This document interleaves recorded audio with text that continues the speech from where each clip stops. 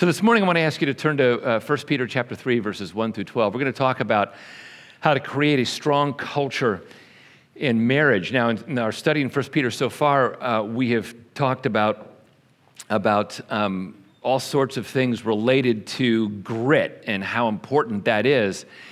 And this is going to require some deep study here because this passage includes two very difficult words.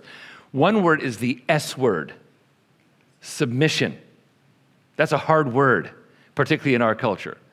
The other two words that are used here is that Peter says the woman is a weaker vessel.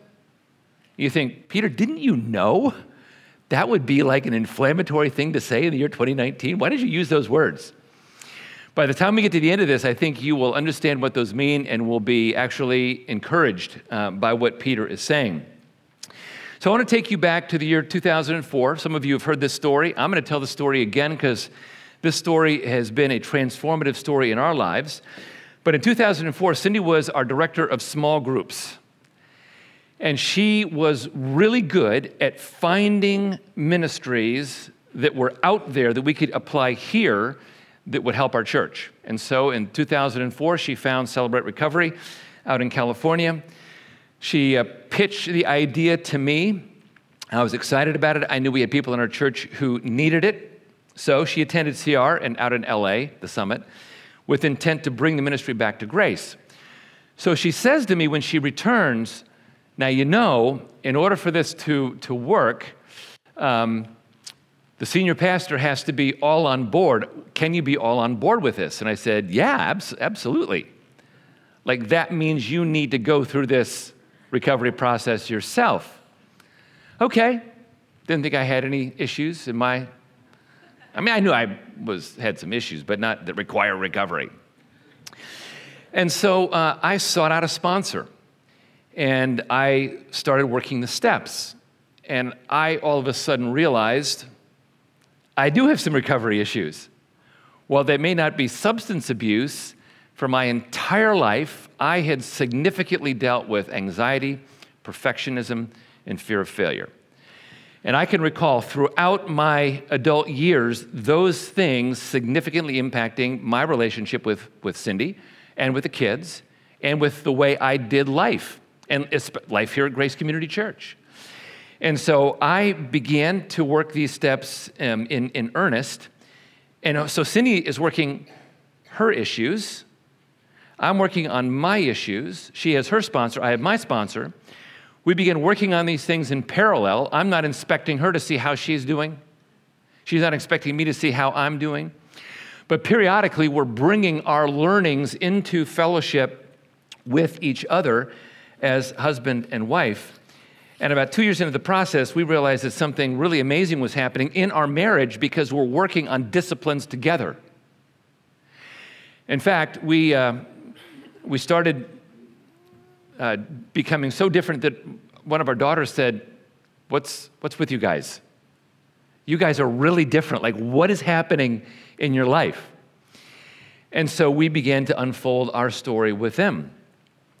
That was fun because we began to do our couples, our individually, our testimony at CR. She did hers first, I did mine. I was a little nervous to do mine. The night that I was going to do mine, there was a massive thunderstorm. Not many people showed up. I was okay with that the first time I did it. I was a little nervous about it. Then we did our couples joint testimony here at Grace. Then we then shared this in a couple of churches around the Tulsa area. And by about 3, 4, 5 years, we realized we were totally in for the rest of our lives. Our marriage had become a recovery marriage. That was the thing that defined us. We weren't defined by some forced sense of self-adequacy. We weren't defined by some sense of luck, or it was just our hard work and nothing else. No, we were defined by the fact that God had worked in our lives through these disciplines to bring a culture of grace into our relationship. And that has truly transformed our family and our extended family. Now, this is exactly the idea that Peter brings into his book in 1 Peter 3, chapter 1 through 13. What he's talking about are the kinds of disciplines that shift the culture of a marriage. And that's what we want to talk about this morning. Now, because this passage is so far removed from our society in 2019, I need to begin with quite a bit of historical background. But let me show you how Peter begins. He says, likewise, wives, be subject to your own husbands. All right, now, that's a pretty hard statement for people in our country, our time to hear. So let's go into the background. When Peter begins this section, he is not addressing Christian wives who are trying to improve their marriages. And sometimes it's taught that way and taught that way erroneously. So let's go back into the context. Remember, the context of 1 Peter is a transformed identity. We're resident aliens, verse 1, under God's eternal care, verse 2, endowed with potential for power, verse 3. So Peter applies that idea in 6 concentric circles. He applies it first to God. Josh taught that several weeks ago. Then he applies it to believers. Then he applies it to the world. And he applies it to the world in this relatively long section, and he applies it in this way. He says, look, when you are out there in the world encountering unfairness, you need to practice the submission, the discipline of submission in your public life. And Josh talked about that so well last week. And then he said, you need to practice submission in your professional life. Now, he uses the term slaves. I'm contextualizing that a little bit to the year 2019. We don't in our country, thankfully, have that horrible institution, but we do have a robust economy with businesses, and so we would apply that to submission in our professional life, in our work life. Now, in this passage, he begins to apply the idea of submission in our private life. In other words, in our marriages. And we can encounter tremendous unfairness in our marriages. Nobody say amen to that, right? That would be really embarrassing if you said that. Now, and I know what you're thinking, and I'm sure you thought this when Josh was speaking last week. This idea of submission is crazy. It's so wrong to do that. That's not how the world works in our culture. Today, if you are the perceived, even not the real victim, but the perceived victim of unfairness, you demand your rights. You say, I'm entitled to reparations. And we have all sorts of ways we can do this. We can go on Twitter, we can go on Facebook, we can go on Google, we can express our outrage there. And yet, the Bible consistently talks about this idea of submission as a discipline that has a very specific set of components to it. Jesus, for instance, looked at it this way in Matthew 5:39. If anybody slaps you on the right cheek, turn to them the other cheek also. Again, that sounds like a crazy thing that you would do. And sometimes people will take Jesus' words and Peter's words and use a very stiff literalism, and they say, well, I guess I have to submit to unfairness even when horrible things happen. Even when my husband does idiotic things. Even when my boss tells me to do things that are unethical. I guess that's what I have to do since Jesus said that. Well, that's not what the discipline entails. The Bible teaches that God gave us physical, moral, ethical boundaries. And we're commanded to protect those boundaries, which means sometimes we don't submit. Sometimes we ramp up other scriptures that tell us that we can engage in proper biblical self-defense. What Peter and Jesus are talking about is bringing an ethos, a culture, a pattern of submission into our lives that responds to unfairness differently. And here's how it works.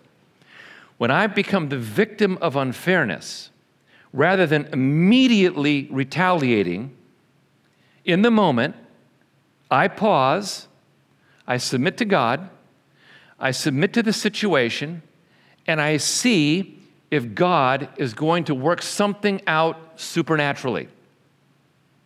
I pause, I submit to God, I submit to this situation, and I see if God, I give space for God to work something out supernaturally. And if God does that in the moment, I seize that and I go with that.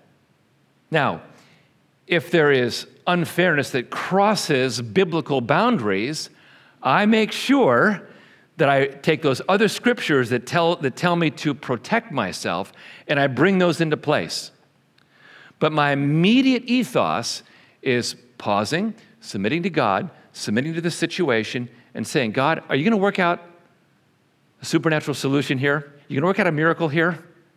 Because that's what I'm depending upon first, before I see if I have to ramp up self-defense to protect myself against this unfairness. This is a supernatural thing, not a human thing. And that's where most people don't get this concept of submission. So, back to the text. Likewise, wives, be subject to your own husbands. Peter is primarily addressing wives of non-Christian husbands living in unfair marriages. And what he's saying is, use this spiritual discipline as an opportunity to see if God is going to do something supernaturally in your marriage with a non-Christian spouse. Now, why does Peter spend 6 verses addressing wives and only 1 addressing the husband?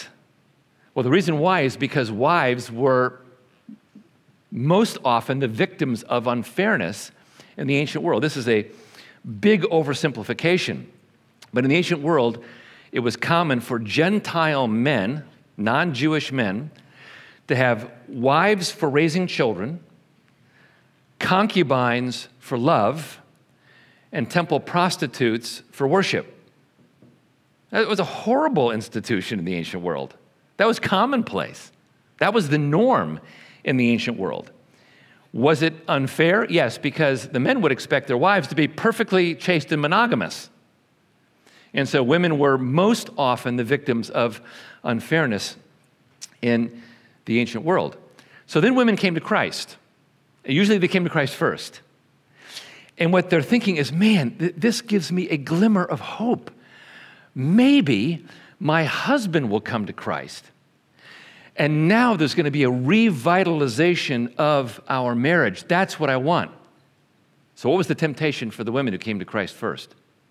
Put pressure on their husbands. And what happens in a situation like somebody puts pressure on you to change in your marriage? Do you just automatically say, oh, sure, honey, happy to do it? No. What happens is you put up these barriers and you say, And the harder in marriage you sort of pursue your spouse to change, the more your spouse puts up those barriers and say, no, you don't get to control me.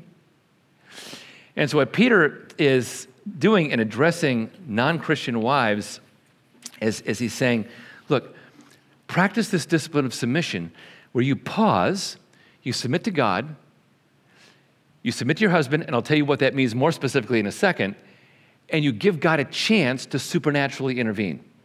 And I will tell you that it worked, because historians who study, particularly the end of the book of Romans and the end of Colossians and so on, they all conclude that wives came to Christ all over the place in the ancient world, and it was the patient, loving pursuit of their husbands that brought men to Christ as well.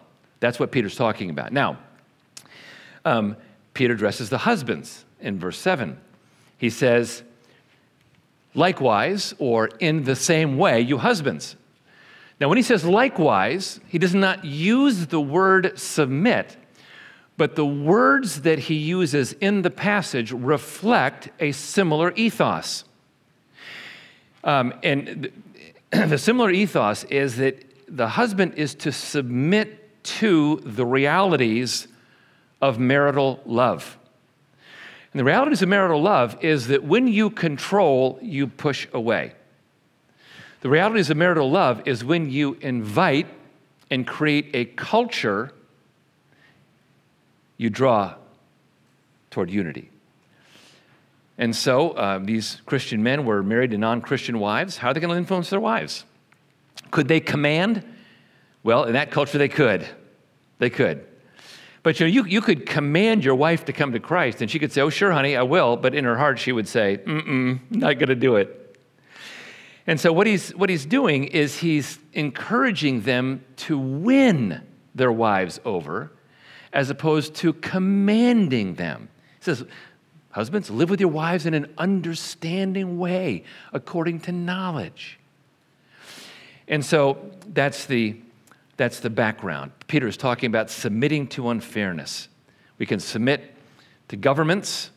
We can submit in our professional life. We're also commanded to submit in our private life. And the discipline of submission is I pause, I submit to God, I submit to the situation, and I say, God, will you please work out something supernaturally in this case? This is definitely a discipline of the supernatural. Maybe the situation will turn out quickly. Maybe it turns around in a day, a week, a month, a year. That's relatively quick. Maybe that didn't happen. Maybe it takes 10 years. There are some things in our marriage that I prayed for 15 years ago that came into place after 15 years.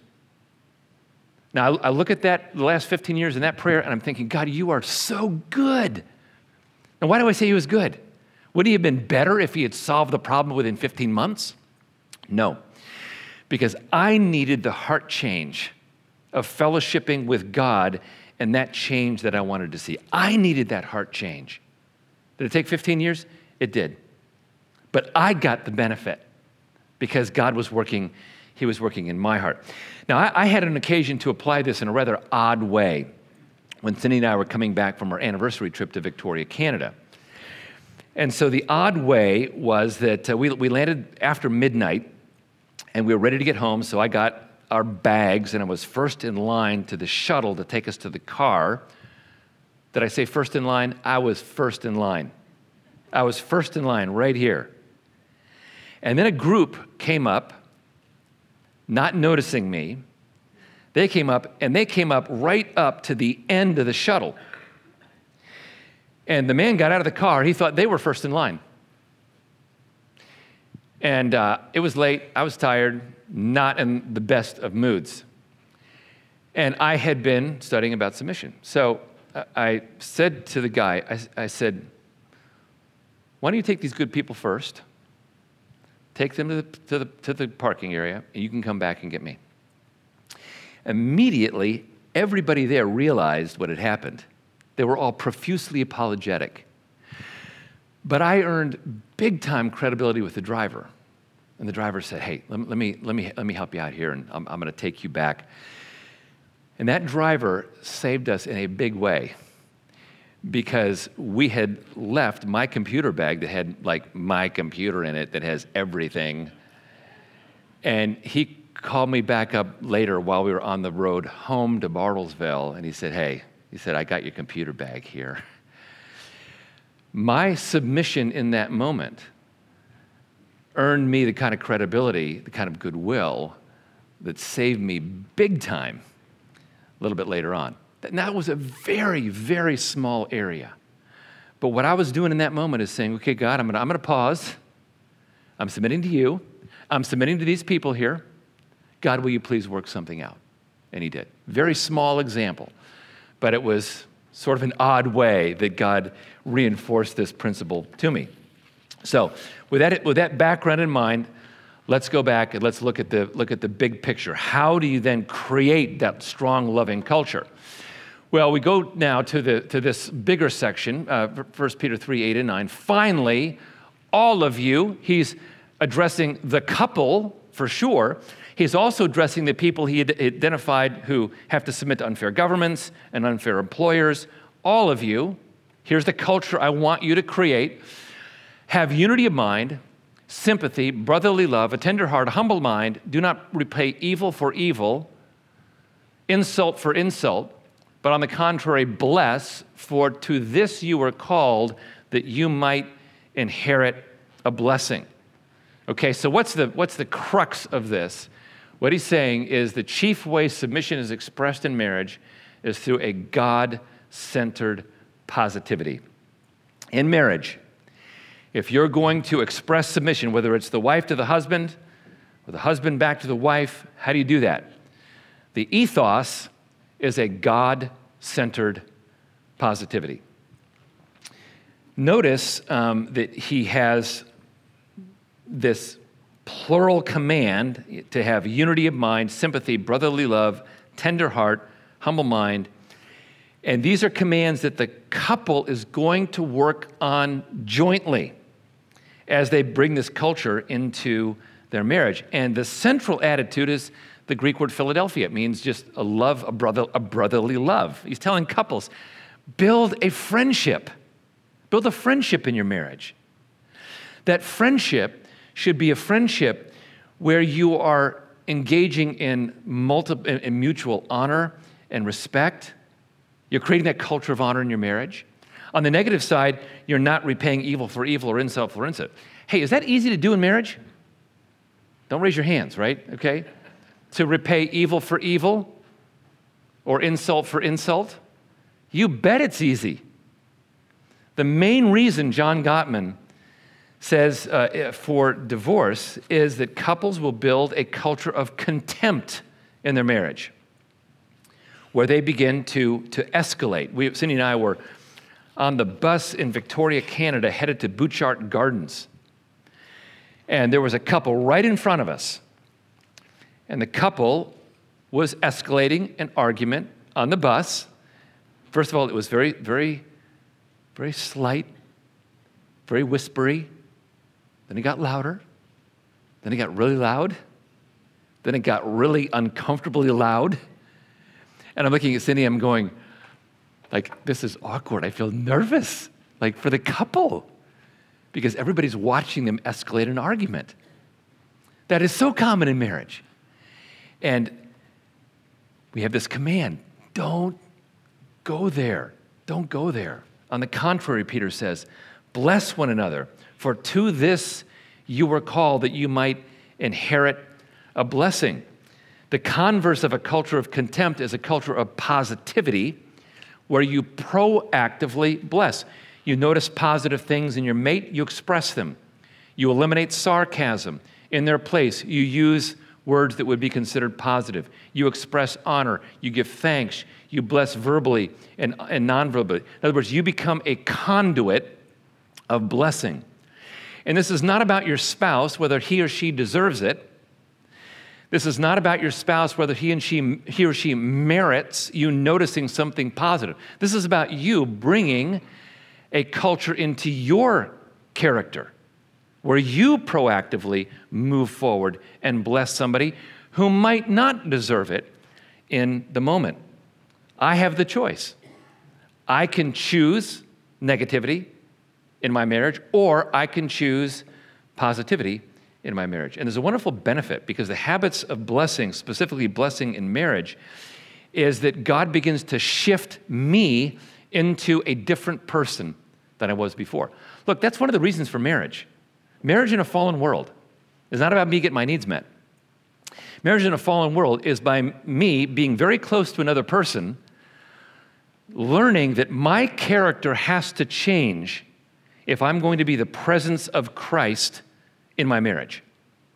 Marriage is about me learning how to change, learning how to be a loving person. So I know what some of you are thinking. You're thinking, I can't do this. I can't do this. Like, I get too angry.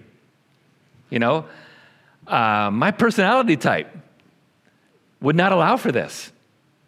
I'm a hard-charging person. Or you say, no, I couldn't. I'm too shy and retiring. I could never do what you're talking about.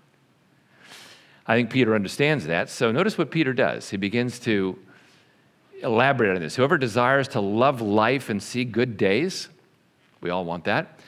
Let him keep his tongue from evil and his lips from speaking deceit. Let him turn away from evil and do good. Let him seek peace and pursue it. He's reinforcing this culture of marital positivity with an Old Testament quote. So you say, okay, that's a command, but where do I get the power to do this? Next phrase. The eyes of the Lord are on the righteous, and his ears are open to their prayer.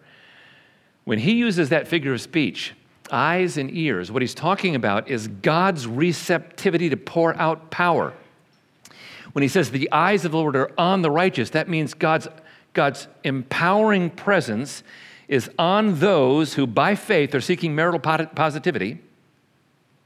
His eyes are on them to give them the power to carry out what they could not do in their own strength.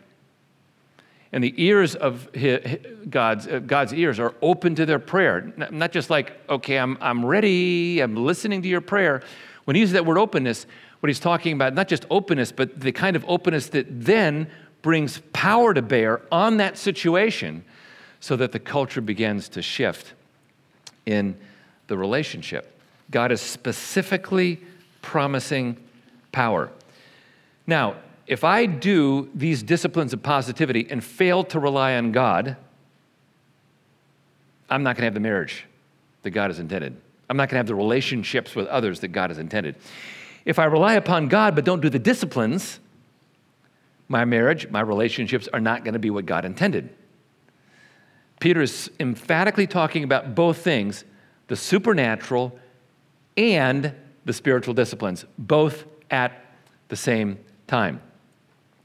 Now, let me pause and say something about this idea of positivity.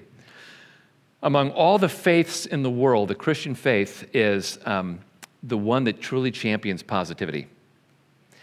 You see that in a number of the commands in the Scriptures about giving thanks in all things. If you compare Christianity with all the other religions, it is a shocking difference between Christianity and the other religions about how much positivity is brought to bear in our relationship with God. And the reason why is because the triune God is a supremely happy God. God himself is happy. God himself is joyful. God himself is positive. So when we are talking about being people who are positive in our relationships, we're talking about doing this because God himself is that way, and God invites us into that experience. So when couples begin to build this into their marriage, they begin to actually shift and change their spirituality and their neurobiology, because neurobiology changes with the expression of thanks and positivity. So let's go to that's the big picture. Let's go to the command of the husbands. We're going to go backward now through the passage. How husbands bring this culture into their marriage. Likewise, husbands, live with your wives in an understanding way, showing honor to the woman as the weaker vessel, since they are heirs with you in the grace of life, so that your prayers will not be hindered. Peter is commanding a culture of honor. He says, husbands, I want you to live with your wives according to knowledge. Listen to her.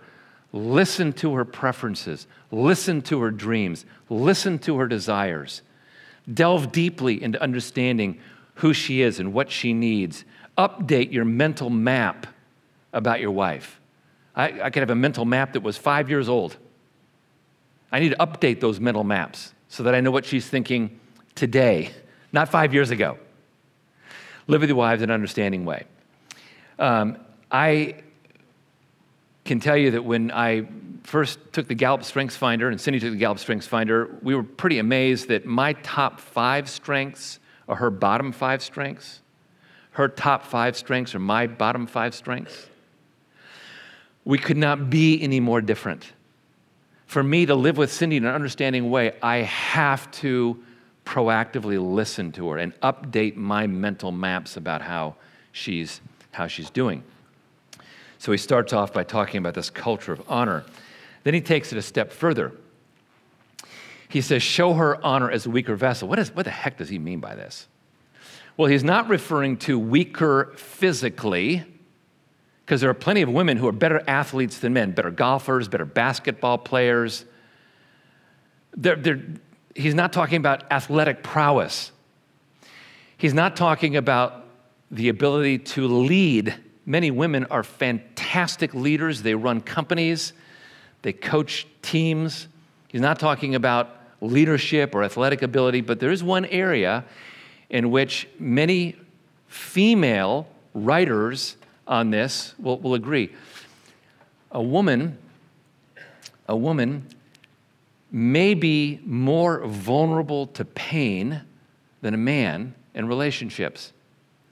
I think that's what he's talking about.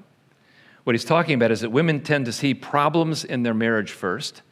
They tend to feel pain over their problems more acutely, and they tend to require more time to ensure that those problems are processed the right way. And I think what Peter is saying is if you're going to build a culture of positivity into your marriage, what you have to do is take into account that your wife processes pain different than you do. Take that into account as you're working out issues in your relationship. Peter even takes it one step further. He says, grant her honor as a fellow heir in the grace of life. You know, the amazing thing about God is that God pours out common grace. Common grace is rain for the farmer. It's wind for the sailor. Common grace is God generously giving things to us because he loves humanity. And what Peter is saying is, husbands, what I want you to do is I want you to be a conduit of God's common grace to your wife. Show her that you care about her by doing things proactively to express love. And notice the expected result. He says, so that your prayers may not be hindered. Wonderful little figure of speech where he uses the negative to mean the positive. What he's saying is if you want your prayers to be answered, for your wife to come to Christ, then you need to do these things, right? Otherwise, your controlling personality style is going to hinder her from coming to Christ. Well, if that's true for a non-Christian, how much more true is that for us as believers who want to see our wives grow and mature in their faith? We've got to be practicing these things all the more. So now we go backward even farther and look at the role of the wives again. How can wives bring this culture to their marriage? Well, remember what he says, likewise, wives, be subject to your own husbands, so that either of them do not obey the word. That means even if they're not believers in Jesus Christ, they may be won without a word by the conduct of their wives. Well, the word submit is a military term, and it means that you are ranked above somebody else. Well, we don't live in a military culture, do we? We live in the year 2019. How do you take that term and contextualize it to the year 2019? Here's how you do it. In 2019, submission success suggests a respectful responsiveness. Well, what does that mean?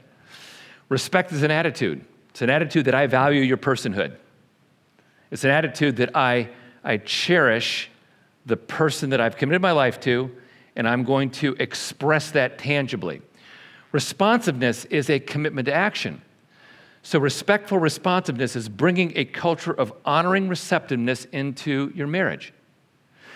Now, both husbands and wives need to do that, but the way Peter expresses that is different. So, some examples. Respect plus responsiveness means you respect your husband's personhood. It means that you respect the place he occupies in your family. It means that you respect your husband's God-given personality. Is it going to irritate you at times? Yes. Will yours irritate her at times? Yes. But the respectful responsiveness says, I am going to choose respect and I'm going to respond with action whether I feel like it or not. And then Peter gives us some examples. It means leading with actions before leading with words. That's one implication, as husbands will see respectful and pure conduct. Another implication is that it means you work on your inner life rather than striving to change his life. It's one of the great things Cindy and I were able to learn in Celebrate Recovery. It also means that we resist the natural fear that it won't work, because we can be frightened, and Peter addresses this. Don't be afraid that this won't work. But, on the other hand, depend upon the power of God in that process. So let me close with some takeaways. Main idea is that a healthy marriage is one in which spouses are living out the disciplines of God-centered positivity, as defined by Peter, which means I proactively bless my partner. I refuse to escalate arguments. When I do address issues, which we always have to in marriage, we can't sweep things under the carpet. I listen, I communicate with dignity. For wives, it means taking the vision of respectful responsiveness seriously. And for husbands, it means proactively express honor. So I got one takeaway. And my one takeaway is this. Start with you. Start with you. Here's the thing.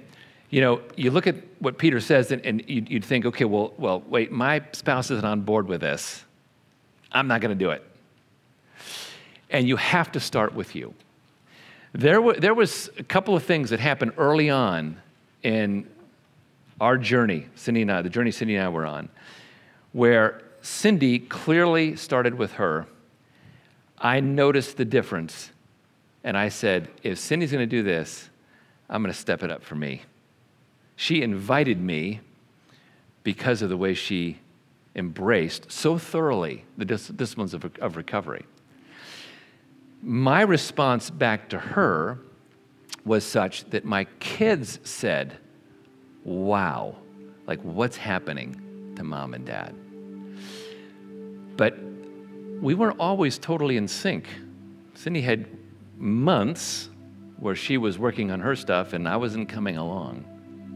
Now, months is not very long in the grand scheme of things.